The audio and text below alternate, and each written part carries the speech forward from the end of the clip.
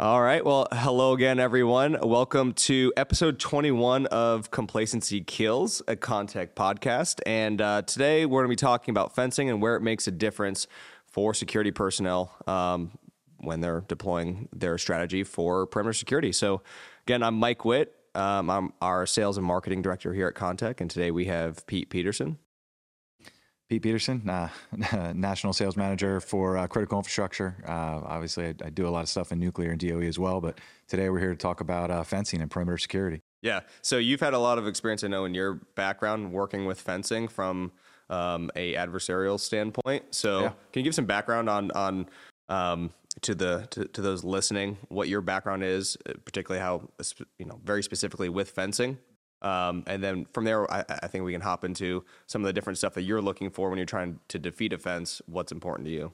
So my background specifically, I was a master breacher, spent, 14 years, special operations with the Marine Raiders. I got a lot of great training, a lot of good experience. More specifically, my last 5 years was highlighted, against high consequence facilities. We did a lot of breaching against those facilities and testing as well, research and development to make sure the high consequence facilities that we have across the United States that are guarding a variety of different things had the appropriate, perimeter protection. And we would use everything from, circular saws, crowbars, we would clip with bolt cutters, to explosive breaching, thermal breaching, even ballistics. And a lot of times, when we would attack some of these types of fences, we'd hit the posts if the panels were really strong, attack points there. Maybe we would try and bypass, or we would look for weaknesses, where the connection points are.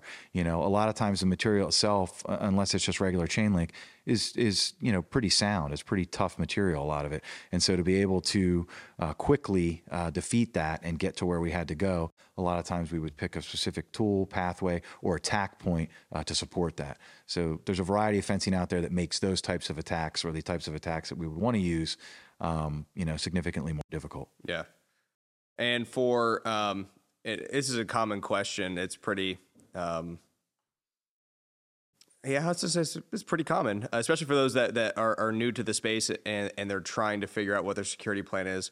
What is the best fence height, or the hardest to defeat? Obviously, the higher you go, the more difficult, but at some point you have diminishing return on that. So just something basic that, for our listeners, because a lot of manufacturers will make stuff anywhere from 6 to 7 feet all the way beyond 12 feet, right? So So from an adversarial standpoint, is there a point where you're just like, I'm not going over this thing anymore? Well, I mean, you're going to have different tactical opinions from different guys depending on their experience. I can say for me particularly, we go average man height. He's 5'10" in the United States. Maybe 6 foot or higher, right? So you want the fence to be taller than the human that's trying to climb over it. It also depends on what you're protecting specifically. A lot of times there's taller fences around switch yards and other things for several reasons. There's equipment that they don't necessarily want people to see, and they also want to make it very difficult for you to get up and over. And the threat is criminal more than it is adversarial. For other facilities, depending on what delay you have integrated, 8 to 10 feet, I would say, is the optimal height where it's difficult for someone to climb up and over. You can also put toppers on that, like barbed wire or other types of delay that make it more difficult for an individual when they get to that height to get up and over. When you start talking about material, installation, and all these things, a lot of that becomes difficult for sites, and then it's increased cost the taller you go. Really, the delay feature that you choose, whatever fencing material, should be relevant to the threat that you feel like you're facing and adequate to defend against that. So height can differentiate between what the actual threat is. But I would say 8 to 10 is probably I don't want to call it the industry standard, but probably, for the average person, me or you, if we were a criminal and wanted to get into somewhere, that would be difficult for us to climb up and over, depending on, what our level of physical ability was and our understanding of that fence and the material. So, which is kind of a good segue into like the different levels of security fencing in terms of their capability, and then kind of what markets they lend themselves to. So, like for commercial facilities. So, a great example might be an Amazon warehouse, right, or a large corporate park and stuff like that. Typically, what kind of fencing solutions would you be recommending in an area like that where it's relatively low consequence, and they obviously need to have something to create? The two main things that you want to do, obviously, for the point of offense is, number one, a deterrent is obviously the number one component, and then obviously the second being a delay of some sort to to give you time to respond if there's some kind of incident. So Absolutely. So for commercial facilities, what kind of fencing would you typically recommend? It really depends. Somebody like Amazon, they actually have material on the inside that if it was stolen, would cause the company some loss, right? So if you're protecting material assets in the commercial sector, really dependent on what it is. I would want more robust fencing for maybe a place that stores copper, right? Sure. Or copper wiring versus maybe a place that's just, stuff, right? Like cardboard boxes or cargo material or wood pallets or whatever. But the reality is, you mentioned it, and I didn't talk about it earlier, but fence height also, it makes it ominous. It makes it look, you're basically target hardening. When you put a taller fence up, it sometimes gives the appearance that, hey, this is a more difficult place to come into. We don't want people to come in here. But chain link, I think, would be sufficient for a lot of commercial facilities, but it really depends on what other integrated delay features and response capability do you have. Are you also watching that fence with a camera? So, hey, you can have a chain link that's relatively easy to, I can pull the ties at the bottom, lift it up 2 or 3 feet and scoot under. Or do I need something a little more robust, like, some industrial fencing that might have some ballistic or blast capabilities, or just be more difficult to cut, more difficult to pull away from the post, or just not able to. All of the material that you would be able to attack would be on the back side of that fence versus the front side, right? So I think for somewhere like Amazon, using that as an example in commercial facilities, you can get away with chain link. You might want to make it a little bit taller. You may even want to put some barbed wire on it, depending on what you're actually protecting. And then also, integrate camera systems or potentially other delay features like a guard force, intrusion detection. Again, it all goes back to what is that commercial facility protecting. For certain things, we can just do chain link, and that would support and also the area that you're in. The United States has a huge landscape of, what criminal activity is like. So if you're in an area where specifically it's much higher, you may want to invest in a fence height that's a little taller, delay features that are a little bit more robust. Outside of regular chain link. Sure. And so, like, kind of going up the scale a little bit, like once you get to airports, I feel like the larger airports have fairly robust fencing systems, probably honestly not as high as they should be, because you still hear the reports of people scaling and running onto the tarmac and all that kind of stuff. But typically there, I feel like you see something more akin to like, the company we work with, Perimeter Security Solutions, their IFI-14 Palisade style fencing, which is ornamental. However, for anti-climb and anti-cut is still a very, very robust system and has those nice little spikes up top that, which I have seen, they definitely work. You catch a forearm or a leg on there. It's definitely impeding movement and allowing response, So airports vary. I mean, they have, just like any other government organization, they have a set of guidelines that they're responsible for protecting, between FAA requirements and then just regular security requirements. They have a fencing requirement. What you'll see at a lot of airports is chain link, but sometimes you'll see in certain areas out by the hangar, storage areas, or where there's access to aircraft, you'll see taller fencing. You'll see fencing with barbed wire. You'll see fencing with toppers, like the Palisade you just discussed, or you'll see more robust fencing, like embassy fencing, the style that has slats that actually has, some steel in there that's difficult to cut. You're not sticking your whole body through there, and then it's got, it's bent out, so it makes it difficult to climb up and over.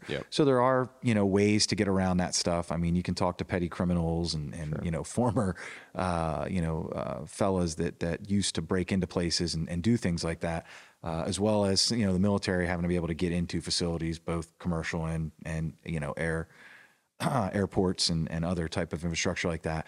The reality is it really just depends on what you're protecting again. So I think for airports, you'll see a lot more of the embassy style fencing, a lot more robust fencing like the Palisades. There are probably certain facilities on the airport that have more robust, I wouldn't say ballistic fencing, but security enhanced fencing that allows them to create delay. And they usually have cameras and they're integrated with an intrusion detection system. A lot of the doors that go in and out of the airport, a lot of the gates are triggered, balance magnetic switches, and a variety of other intrusion detection features that allow to the guard force to have a full picture of what's going on. So if there is an intrusion, they can detect it early and then respond, immediately. Obviously, we don't want people operating on a runway. So and you will see, like I said, taller fences. But then you go around to the back edge, where it's right off of a highway. It might just be simple chain link. Like you're going to visibly see someone come over the fence. So in high trafficked areas that there's a lot of visibility, they may not invest in the same infrastructure. Sure. If that makes sense. Yeah. And kind of moving from there, I'm going to go up to what I'll call at least, towards the higher end of the spectrum. And I'll lump these two together because they have similar strategies. when it comes to fencing, and that's like high end or high level correctional facilities and nuclear facilities, and the fact that there's multiple layers of fencing with multiple layers of delay in between said layers of fencing, whether it be barbed wire bundles, C-wire bundles, spike strips, cages, whatever the case may be. Yeah.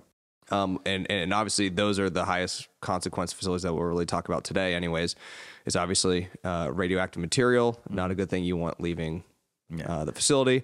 And likewise, obviously on the correctional side, you know, we don't want, you know, killers and prisoners, you know, Human just cargo. walking out free. So, Absolutely.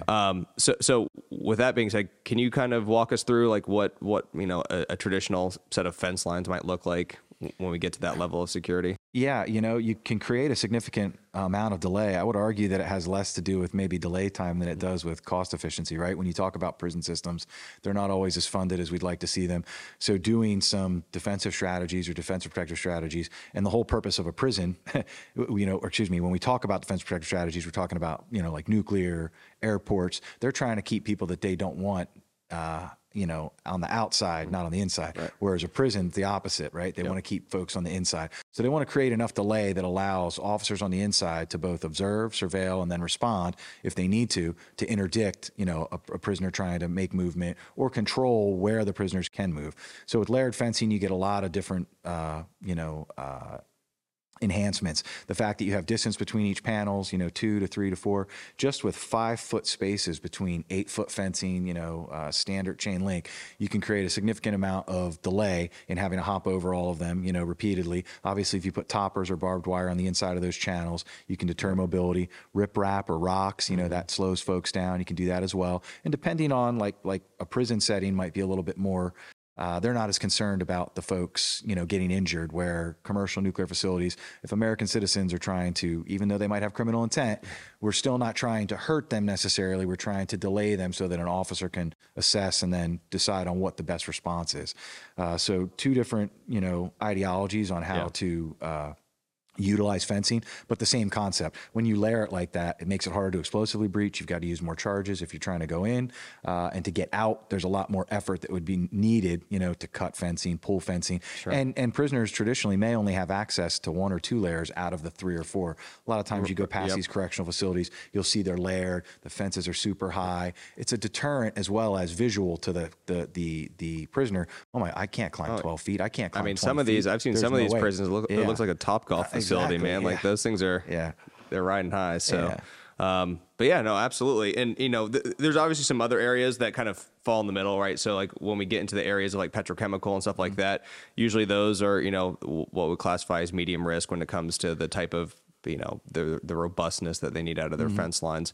I think but that's all increasing. Same thing like we've seen in the news, obviously with substations. I think that's obviously coming to an front now where there'll be a lot more investment when it comes to security fencing and delay features at substations. But again, you know, here at Kontek, we got great fencing experts when it comes to performance, when it comes to making recommendations.